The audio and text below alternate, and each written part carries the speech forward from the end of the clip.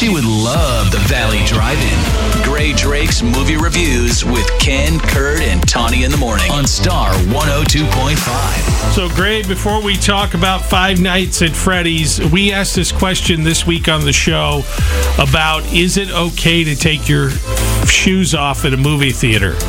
I saw that. The absolute final answer on this is hell to the no. Oh, no! What about the fancy movie theaters, Gray, where you've got like a bed and a recliner and like...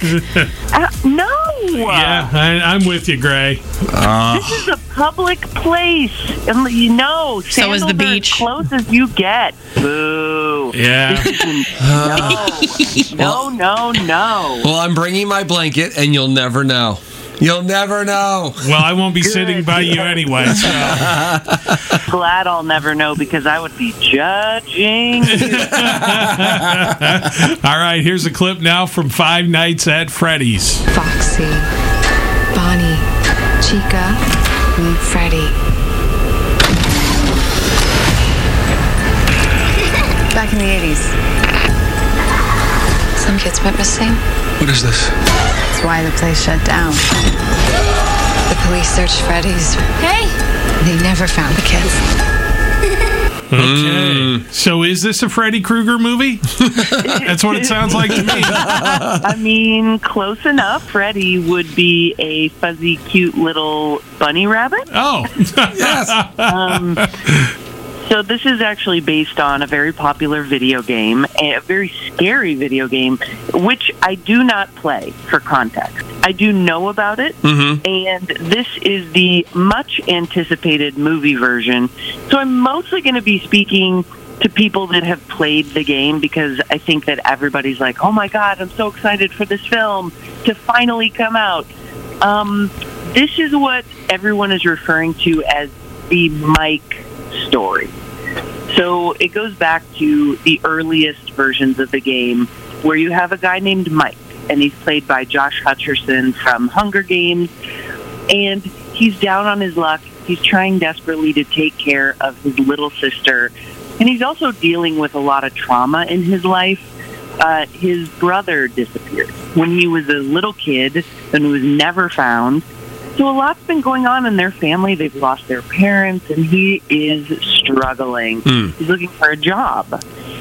So he gets kind of a mysterious job offer when he goes to, like, a career counseling center.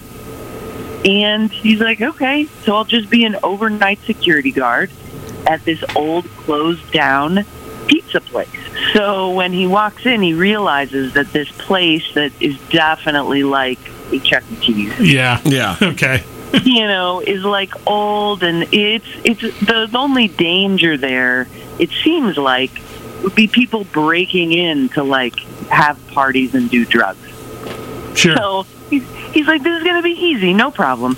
And then he realizes that the animatronics that used to sing and dance and delight the children are still there, and they move. Yes. I have hated the Chuck E. Cheese animatronics my whole life since I was a little kid. They terrify me, and I'm probably never going to watch this movie because it will be all of my fears realized. Wow. Yeah, it's not great. They creep me out. It's the dead eyes that move thing. Well, they're watching. They're watching. And they're trying to pull you in by dancing and singing songs you know and love. Yes. No. They're like a cover band at a bar. Well, that's the only thing they're less scary than.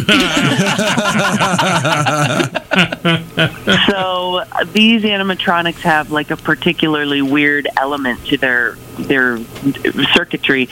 They can walk around and hang out with people. They don't just stay on the stage. And pretty soon, Mike realizes that these animatronics are also, like, potentially homicidal. So it is an incredibly cool storyline. It's something that everyone who hated Chuck E. Cheese, like Tawny, like, has suspected their whole lives. Yes, my whole life. I know there's something else in that robot. Like Showbiz Pizza, screw you. So it really had a lot of potential. Now, for me, I think the PG-13 rating killed this movie. Oh, really? Mm-hmm. Okay. I did not find it scary. I will say that at an hour and 50 minutes, it flew by. I good. was really intrigued by it. I think the performances are great. The animatronics are reasonably creepy. There's a lack of violence in this that definitely makes it appropriate for your young video game lovers. But for me, I was like, darn it. I think it's a miss, in my opinion. I was kind of kept waiting for things to get genuinely frightening. So it's interesting. Young gamers are probably going to really like it. If they do a sequel, God, I hope they can make it R. In the meantime, there's a Nicolas Cage movie that came out. It was about a year and a half ago, maybe 2 years, and it's a ripoff of Five Nights at Freddy's, and it's called Willy's Wonderland.